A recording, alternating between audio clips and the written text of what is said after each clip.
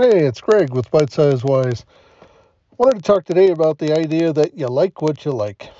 It's so easy for us to get caught up in these little discussions with friends or family or coworkers or whoever we happen to be around, and we're talking about our preferences for things, and frankly, none of that stuff matters. It's personal preference is personal preference. I have in the last couple of weeks, I have watched two people who were very close friends from childhood, early childhood. And for the last 2 weeks, they have not spoken to each other over something so stupid as a football game. And yes, I know it's playoff football. And yes, I know an awful lot of people in the U.S.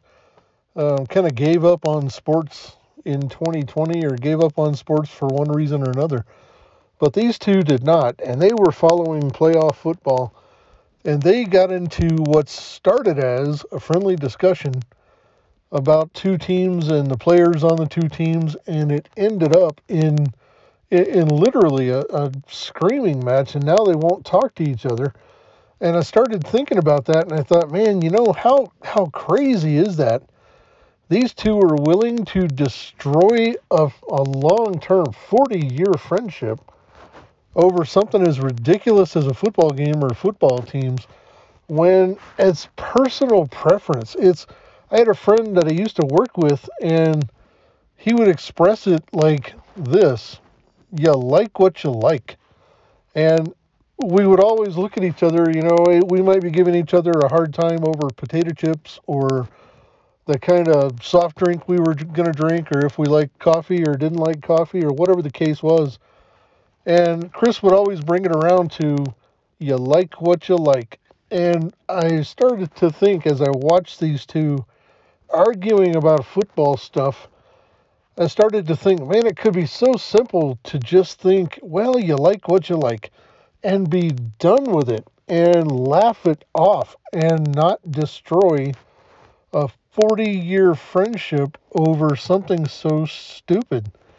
I mean, it's one thing if you're discussing, your philosophy of life, and one of you has a philosophy of life that demands, control over other people, and the other is liberty minded and prefers individual freedom. And, it's one thing to have an argument over something like that, something else entirely to have an argument over which quarterback has a better chance of getting to the Super Bowl and have that argument devolve into something so ridiculous and destructive when it's a simple matter of you like what you like. And I think the reason I'm so sensitive to this these days is, from dealing with the pandemic, and some people have been in lockdowns, some people have been in mandatory lockdowns or requested lockdowns or stay at home or whatever you want to call in your particular area. And because we've had less and less and less actual face-to-face contact with each other, we have started to lose our ability to socially interact. And I think we're going to see, it's just my prediction, and maybe it's a harebrained prediction, but I think if we don't get a handle on this and really give each other some grace and think about those things on stupid little preferences and just think you like what you like, I think if we don't get a handle on that, we're going to see a very damaged generation once we get through this whole pandemic business and we're completely on the other side of it. I think if we don't get a handle on little things like that, social graces, or just giving each other, the benefit of the doubt or a little bit of empathy or something like that, just give each other some space to be. We're all dealing with it. And I see the reflection of this with just how nasty we've gotten towards each other on every social media platform. I have had friends absolutely be appallingly nasty towards me because I happened to express one political belief that was different from the two major parties or the two major factions in our country. And I've had friends that private message me with just the most appalling things, and frankly, it was surprising. And even as I think about those things now, I think, geez, man, you like what you like. It's okay. None of this is that serious. The thing we were talking about was definitely not a matter of life and death. It was simply a matter of two different approaches to ultimately get to the same goal. And that's what I think we really, really have lost here, is the ability to step back and think about the bigger picture. And what's really the bigger picture here? The bigger picture might be our end goal, and just because I like a certain approach and you like a different approach doesn't necessarily make either of us wrong.